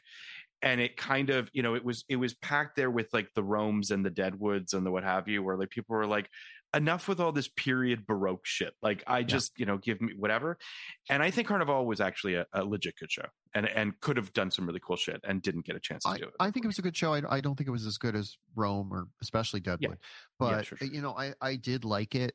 I am fascinated by Knopf's plans for where it would have gone, especially because like they sound prohibitively expensive, which is probably part of why HBO. He was like, well, they're going to travel around Europe in season 3, and I think we should shoot it on location. And you're like, okay, interesting. Well, it's funny. It also had kind of a Stephen King-y vibe to it as well, right? Like of this kind of the good versus evil, kind of this big, it's very The Stand kind of mythical, very Stand kind of vibe. It is also, I mean, it was airing concurrently with Lost, but Lost was playing in the same territory, and I think HBO wanted it to kind of be Lost, and HBO has that's the thing HBO's tried to do a few times and has never quite nailed, is their own version of Lost or Twin Peaks. The Leftovers is probably the closest they've come, and I think they were disappointed. They tried with that Westworld as well, huge hit. Too. Yeah, Westworld. But I like Westworld, but also come on. But yes, you're absolutely right. They definitely want that sort of, and I think they kind of hit obviously Game of Thrones was an enormous success, and I think that sort of hit the vein of like what I'm assuming is like nerdy genre, quote unquote, whatever, right? And I do think that like what's interesting is this kind of Twin Peaksy Lost vibe. What you're kind of boils down into is, do you want the sense of esoteric, like mystical things that can't entirely be explained, or do you want lore? And increasingly, it seems like people want lore. And I do think Game of Thrones, like really, because there were like all these books you could read. You could go and read Wiki of Ice and Fire, and just like that would be. You have so much lore. There's not a ton of mysticism and mystery in Game of Thrones. That's fine. It's not what it's trying to do. But like, it very much is like Carnival was trying to do both. And I don't think it quite nailed the intersection. Because like, again, it's a lot of interesting mysticism and stuff, but it's rooted in this like incredibly elaborate mythology that you can go read online if you want to. And it's rooted in tarot, and it's rooted in all this like real stuff. And it's just kind of good shit though. It's good. Like it's so rich. Like it's. Yeah, I think that's one of those shows that I kind of look at as a missed opportunity, and as a viewer, do you know what I mean? Just like wishing that they got to kind of plumb all the stuff that they wanted to, because I really do think like the sandbox that was created, literally the Dust Bowl for Carnival, is just so rich and so cool, and I really think the show kind of gets there at times, but never fully engages. I'm also fascinated by like Knopf's plan was that like the end of the series was going to be the explosion of the first atomic bomb, and that was going to be like take us out of this weird mystical age and into something, and like that is kind of where the Twin Peaks mythos starts. So you could see them feeding into each other if you really wanted to. But it's super cool shit. I do genuinely, one of the reasons I'm not too upset we didn't get more Carnival is I think the end of season 2 is kind of a perfect ending for that show. Like it's such a good finale. I think I got to rewatch Carnival. This has convinced me that I should just rewatch the 2 seasons. I hope it's on fucking Max. I don't think it is. I think you have to buy the DVDs. God damn it! I own them somewhere. So yeah, I have them somewhere too. But to get back to Fire Walk with Me, at this point in the movie, we've got sort of there's this, and I'm curious your thoughts on this. What do you think this ring signifies? I think that it's probably just like a symbol of you're gonna die. I think that it certainly feels that way. One of the things that Twin Peaks is very indebted to is the then burgeoning genre of we're going to catch a serial killer, and it feels like the ring is like a symbol of Leland is a serial killer, and this ring is like one of his totems. She wakes up with this ring in her hand. There's this whole moment where in one of her dreams, someone screams like, "Don't take the ring, don't put the ring on," which I think sort of speaks Cooper? to you. Doesn't Cooper say that? It might be. Yeah, I think so. I remember that, like, to your point, the ring is sort of like, don't go towards the light. You know what I mean? Like this sort of, there's that component of it. Yeah. Then you've got this whole thing where Laura and Donna go to Canada. Oh, fucked up place, Canada. All kinds of fucked up shit happens. There is a moment that I laughed out loud at where they walk into this sort of seedier part of this wood cabin where you've got all these like sort of almost burlesque kind of women in various forms of undress, and then there's just a subtitle that says "Welcome to Canada." I was like, this is not Canada, but okay, sure. Lynch's version of Canada is probably a lot more exciting than the version that actually exists. But I mean, I feel like you can find all kinds of shit in Canada, Phil. You weren't trying hard enough. I mean, that might be true. I'm sure that's true. There is this moment that I'm curious about or again, this comes back to sort of the performative quality of Laura Palmer to some degree, which is, you mentioned she's a sex worker in Canada, or in this portion of Canada. And there's this different version of Laura there, right? Where she's very sort of sexually aggressive. She forces Buck to go down on her under the table. There's sort of this very in control of her sexuality, very in control of her body, that I think is an interesting sort of flip to, what's going on in Twin Peaks. I think it's fascinating that like Laura Palmer is someone that men want to sleep with so badly that they will pay for the privilege, and then she'll dictate what they do, which is like, good for her, honestly. But yeah, I think there is this thing that I think this movie captures, which is, once you are kind of out of your abuser's clutches, you can kind of let loose. You can kind of you can become a lot of abuse survivors become addicts. A lot of abuse survivors become very sexually, obviously sex addicts exist. They become very sexually forward. They become very sexually aggressive. There's also people who just utterly shut down large portions of themselves. There are a lot of abuse victims who never have fulfilling sexual lives. I want to be clear. The official stance of podcasts like it is that child abuse is bad and probably shouldn't happen. Yeah. Very bad. Don't do it. I think also, speaking to sort of what you were just talking about as well, there's people that sex is an escape, right? Like, it allows them to sort of literally get outside their bodies. Yeah. It also allows them to regain power over their body as well, because their body has been, so I think all of that is really interesting in terms of this version of Laura up in Canada. Canadian Laura. I think that the Donna stuff is interesting. Donna crosses sort of a threshold and starts to engage sexually, and Laura is horrified by this and doesn't want Donna to be sort of sucked into this darkness of this world as well. So there's this protector kind of thing going on too with Laura, which I think is really fascinating. I mentioned that scene earlier with James and Laura in the woods, and sort of this fragmented version of Laura. What comes before that is this moment when her mother Sarah sees this white horse, this apparition of kind of a white horse in her bedroom. What did that mean to you? Because I'm still unsure as to what my takeaway from that. Like, is it sort of this angelic kind of thing where she knows that Laura is about to die or something along those lines? I think so. I mean, horses are often symbolic of being able to obviously travel. But a lot of one of my favorite, a lot of cultures have this idea of like a horse that can sort of carry you from between life and death. I think ultimately it's just kind of a cool symbol, but it does seem like it's a primal idea of this is a way you can get from one world to another, and the fact that it is pure white is very I think very marked in terms of like how Laura's going to be received after death.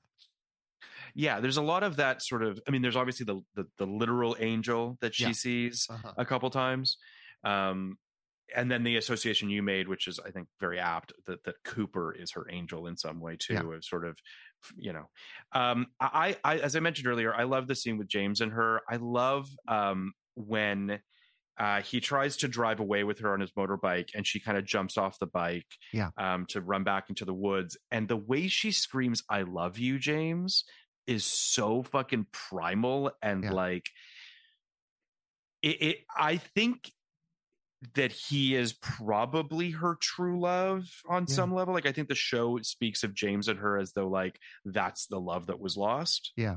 I think that's really true. And I think what's notable is the rape scene occurs right before all of this. Correct. It's right. It is she has finally realized what is happening, and basically her options are run away or die. And it is like, once you have that realization, you can't exist in that space anymore. You need to get away. And that's very painful. And of course, it doesn't go so great for Laura, but we got Twin Peaks. It doesn't go so great for Ronette either, quite honestly. It's, you know, there's a visual, I don't want to say motif, but it does happen a couple times in the film. Flashlights. Yeah. These sort of big, crazy, bright flashlights. You talking about the car scene in The Return? Also, the headlights there, very similar effect. Lynch is fascinated with just beams of light in darkness. Absolutely. There's a scene earlier in the film where Laura and Bobby try to buy drugs from. It turns out it's a cop. It's a whole thing, whatever. But they have these giant flashlights that really just blow out everything around them. Yeah. And then in this scene near the end, where there's this whole like fucking thing with Jacques and Laura's tied up in a cabin, and Leland comes and takes her and Ronette to the train car that we see in the show. Yeah. And as he's dragging them there, you've got this flashlight beams on them as he's sort of tied them up and pushing them towards this train car that's so nightmarish and just horrific. And you've got Laura and Ronette with this red lipstick that's smeared all over their faces, and their hair just looks like it's true nightmare shit. Everything that happens in that fucking train car is awful. Yeah. Upsetting, nightmare, awfulness. What I'm fascinated by in this movie is there's stuff in as you mentioned, you can watch this without having seen Twin Peaks and probably have a pretty good time. Sure. Good time is doing a lot of work in that sense. But like there is stuff in here, like the Ronette Pulaski stuff is very much like you can just imagine like Lynch, like, and to be clear, David Lynch clearly like Twin Peaks is like a world that exists in his head. And he just goes there when he needs to be happy.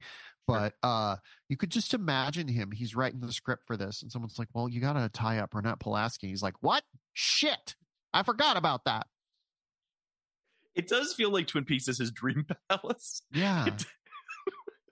But I agree. It is interesting because, like, you know, Lynch is obviously notoriously a guy that is not adhering to any sort of rules or strictures or anything like that, right? He's like, this is the way it's going to fucking be. And yet there is, and we mentioned this, there is canon that exists to some degree that he is fused to, which is what I kind of feel like that quote that I alluded to at the beginning, where he's just like, you know, there's stuff I have to adhere. There's a box that I have to kind of stand in, as much as he hates that. Yeah. No, you know, it is very much like he also is sort of indebted to the Secret Diary of Laura Palmer, this like tie-in novel. Like he does, which I have. He does want to keep it consistent. And I appreciate that about it. And it's also very funny. It is very funny. I mean, because like of all guys, you can tell he's just like that fucking book that came out like, you know, whenever. Yeah, it's fantastic. And basically, you know, Laura is obviously murdered by Leland in this horrific fashion. He wraps her in plastic, as we know, and he sort of puts her into the river. And then he passes into the Red Room. Leland does. Yeah. And there's sort of this moment where Leland and Bob separate to some degree, because then the Leland that, quote unquote, we know from series. Yeah. Does not know he was possessed by Bob. Yeah. And doesn't know that he's done these things. He has also compartmentalized and locked them away and so on and so forth. I do love that, like, this movie's like, people were like, I need answers from Twin Peaks. And Lynch was like, I kind of gave you all the answers. And they're like, I need answers. And so Lynch is like, what kind of answer? I can answer what Garmonbozia means. That's what the people are calling out for. That's translated as pain and sorrow. But you know what? You got that answer. I hope you're happy. I hope you're satisfied. It is so funny. I agree with you 100%, Emily, that like everyone demanded answers. Yeah. And he gave them answers, just not the answers they wanted. Yeah. And forced them to really grapple with the darkness that exists within this show. I do wonder, you know, you mentioned this earlier, and I think it's worth just sort of expanding on for a second here, the Mark Frost component of this. Because Mark Frost is a TV guy, right? Like, this is a guy who made a lot of TV. Hill Street Blues, I believe. Yeah. Mm-hmm. Right. Yeah. And I don't know if this was a marriage in the sense of ABC being like, why don't you do this with this guy who knows how to make a television show? Yeah. Right. So this marriage is made, and they actually, you know, for the most part, it seems, worked quite well together for a while. Yeah. And then Mark Frost goes off and does his stuff. Lynch does this. They get back together for The Return, which is decidedly very, like, I don't know how much Mark Frost is in that, but whatever. I bring this up just to say, I wonder if this did have Mark Frost's component in it, right? If Mark Frost was involved in this thing, do you think it becomes a little bit more palatable? Do you think that it becomes a little less challenging? Or do you think that, I mean, yeah. I don't know. I think that Mark Frost is a TV guy. He's, and sometimes TV guys are not great at being movie guys. The two forms are very similar, but also very dissimilar. But I do think that like he had a way of blunting Lynch's lynchiness, but also I wonder if he would have, if he would have been less inclined to go as dark as this movie does. And part of why it succeeds is because it goes that dark.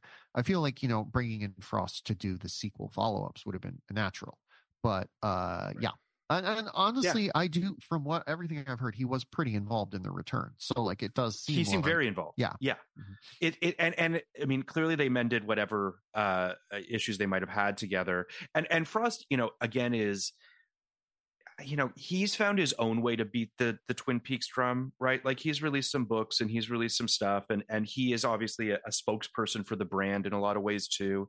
Like I feel as though Gale he's kind of the Bob Gale of the Twin Peaks universe, which I think is interesting. And as we mentioned, The Return is an episodic television show. You know what I mean? And as esoteric and bizarre as it might very well be, you do have to wonder whether or not that chaptered episodic component of it is the Mark Frost component, Yeah, I think that Mark Frost is very good at structuring a television episode, and I think that shows in all of the Twin Peaks he worked on, which is all on TV. And this is the one Twin Peaks thing he didn't work on. One thing he was not. I mean, obviously, I think he and Lynch both left midway through season 2, so don't hold that against him. And then Lynch comes back for the finales. Yeah, I believe that. Yeah, I believe that ABC was like, "You need to get back here." Yeah, it's because like that, and just for what it's worth, just for a quick second here, just looking at his filmography, Twin Peaks happens between Blue Velvet and Wild at Heart. Yeah. Wild at Heart, also a movie that was sort of polarizing. Cannes really loved it. North America, not so much. Fire Walk with Me, obviously bumpy, Lost Highway, but like it is interesting how like he's at the peak of his powers, quote unquote, throughout the 90s, and yet he's making stuff that people don't like. Yeah, he's I'm so fascinated by his, like, most of his. This is the thing that happens with a lot of my favorite filmmakers. Their movies come out and people are like, I don't get this, and then like 10 years later they're like, of course I love that from the moment it was released. Like that happens to the Wachowskis all the time. Like, yes, for sure. You're already seeing it happen with Matrix Resurrections, which people fucking hated, and now people are like, that movie's beautiful, and I didn't give it a fair shake. And 8-9 years from now they're going to be like, of course I loved it all along, and it flopped because people are Philistines, but not me. I'm smart. I mean, it flopped because also COVID. Did not help that film's release. Yeah. I think that, but listen, we did an episode on Resurrections. I love Resurrections. I think it rules. I'm waiting for the Bugs TV show. Where is it? It's a movie about how you can find love after 50. And that's like, right. Yeah. That's important. And then Bugs rules. Yeah. You can find love after 50 if a woman with blue hair drags you through a portal to find a person you forgot. Yeah, obviously. So obviously this movie ends, as we mentioned. We're in the red room with Coop and Laura, and she sees her angel floating above, and she cries tears of joy. There is this cry every time. It is beautiful. Like, what the fuck Cheryl Lee is doing. Like there is this ocean of emotion going on her face in terms of just this journey she's been through, and this sort of peace that she's being given after all of these horrible things that she's been through. Such a tragic life Laura Palmer lived. And it does feel as though he's trying to give her some sort of peace. Yeah. It's I mean, I like I've been talking around this all episode, but I'm a survivor of child sexual abuse, and child abuse in general. This movie captures that experience in a way that I find harrowing, but also comforting. Sure. As I mentioned, it feels like it's looking at the world as it is, as opposed to me, obviously, the world is many things. It is many different experiences to all of the people who live upon it. And I think, the use of the ceiling fan, the use of these elements of like, this is a signal, this is a symbol of a thing that's about to happen, is like menacing because it's so prosaic, but it's also just like how these things happen often. You are trapped in a space with someone you think you trust, and they are suddenly not trustworthy. But what I think about a lot is I tend to write, if you've ever listened to Arden, the one thing that you can listen to that I have done, audience, the second season of that is written in the throes of me kind of going through trauma therapy to figure a lot of this out. And like the character in there that's kind of a self-insert for me does not make it. And I think a lot about how often how many versions of myself did not make it to adulthood, to where I am now. And like, I kind of have survivor's guilt, even though I'm like not, like technically, the only one of me is still here talking to you. And I think that this movie captures beautifully, just like is a way to mourn all those versions of yourself that didn't make it. And you don't have to have been an abuse survivor to think that. You have to have gone through anything hard in your life to be like, there are versions of me who didn't make it here, and it's okay to grieve them, because being alive is fucking hard. And I think this movie taps into that in a way that I find immensely powerful. One of the best movies ever made. One of my favorite movies. I'm so glad I never have to watch it again. Yeah, I mean, in terms of rating this film, I don't quite know how you follow that up with a rating, but I'll say for myself, when I saw this film, which was not in 92, probably in the mid 90s, late 90s. Sure. Certainly after I saw the series, I'd be lying if I said I loved it. I didn't really like it. It didn't totally work for me. Yeah. I gave it like a 65 probably back then. I think that it was sort of, I recognized what it was doing, and it was not what I wanted at that moment. I think, like a lot of people, obviously rewatching it now with years of experience, but also having seen The Return and just sort of seeing what the series has sort of turned into, it made this film a lot more powerful. Yeah. So I came into this in 87. I'm leaving it like a 90. I think it's a great movie. And honestly, if nothing else, and there's so many great things about this film, but Sheryl Lee's performance alone, is a towering achievement. And the fact that like she didn't have the career she should have had is just a tragedy. Yeah. But that's where I'm at. What about you, Emily? Queerphobia scale, I'm gonna give this like a 1. It does kind of feel like some of the like bad characters are kind of a little bit queer coded, but it's just fucking Lynch. He just is that way. I mean, I think this is a towering masterwork of the cinema. I'm gonna give it a 101. Like when I first saw it, I probably would have been like, it has always hit me, but for very personal reasons, obviously. But I probably would have been like 91. I probably would have like been kind of turned off by the fucking like stuff in Deer Hollow or whatever. But I saw it. I saw it in a theater.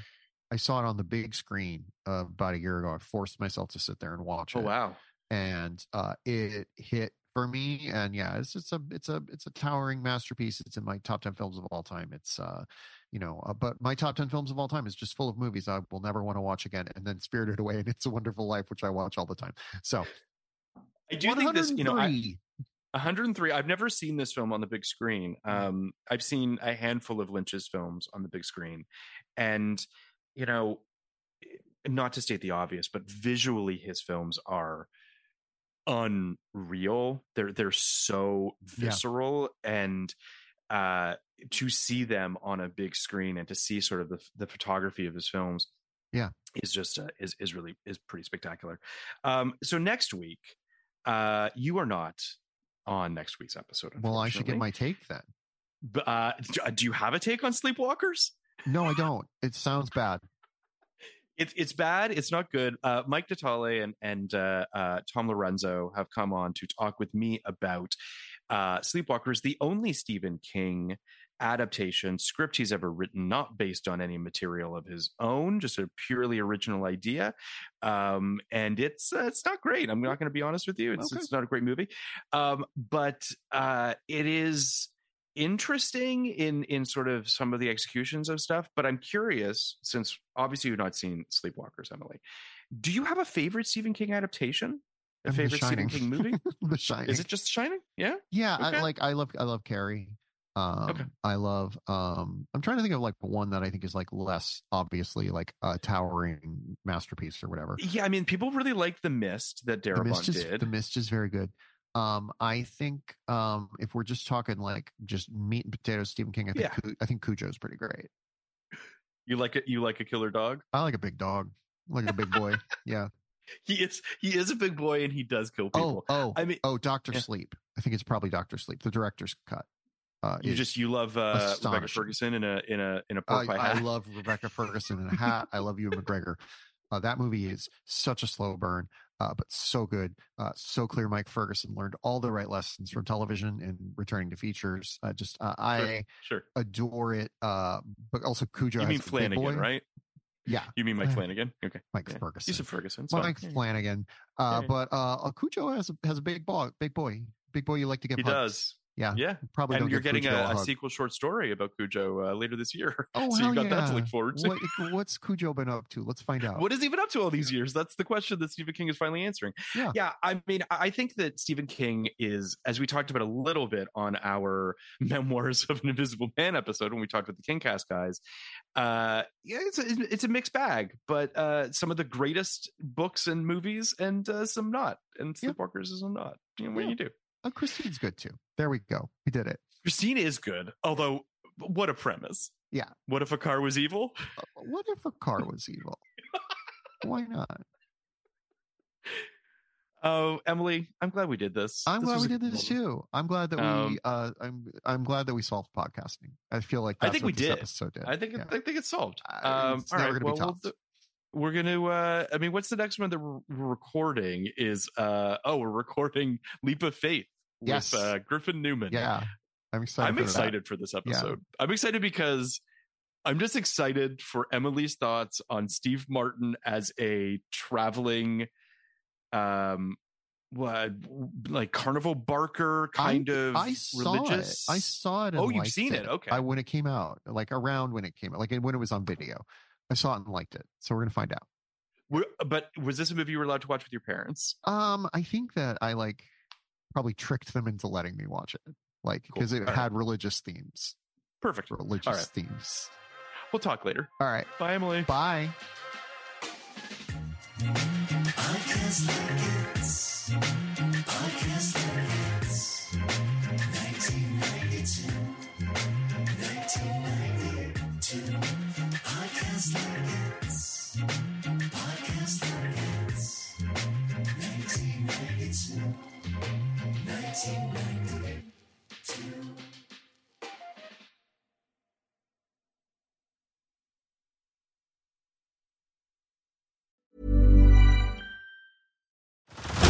Head over to Hulu this March, where our new shows and movies will keep you streaming all month long.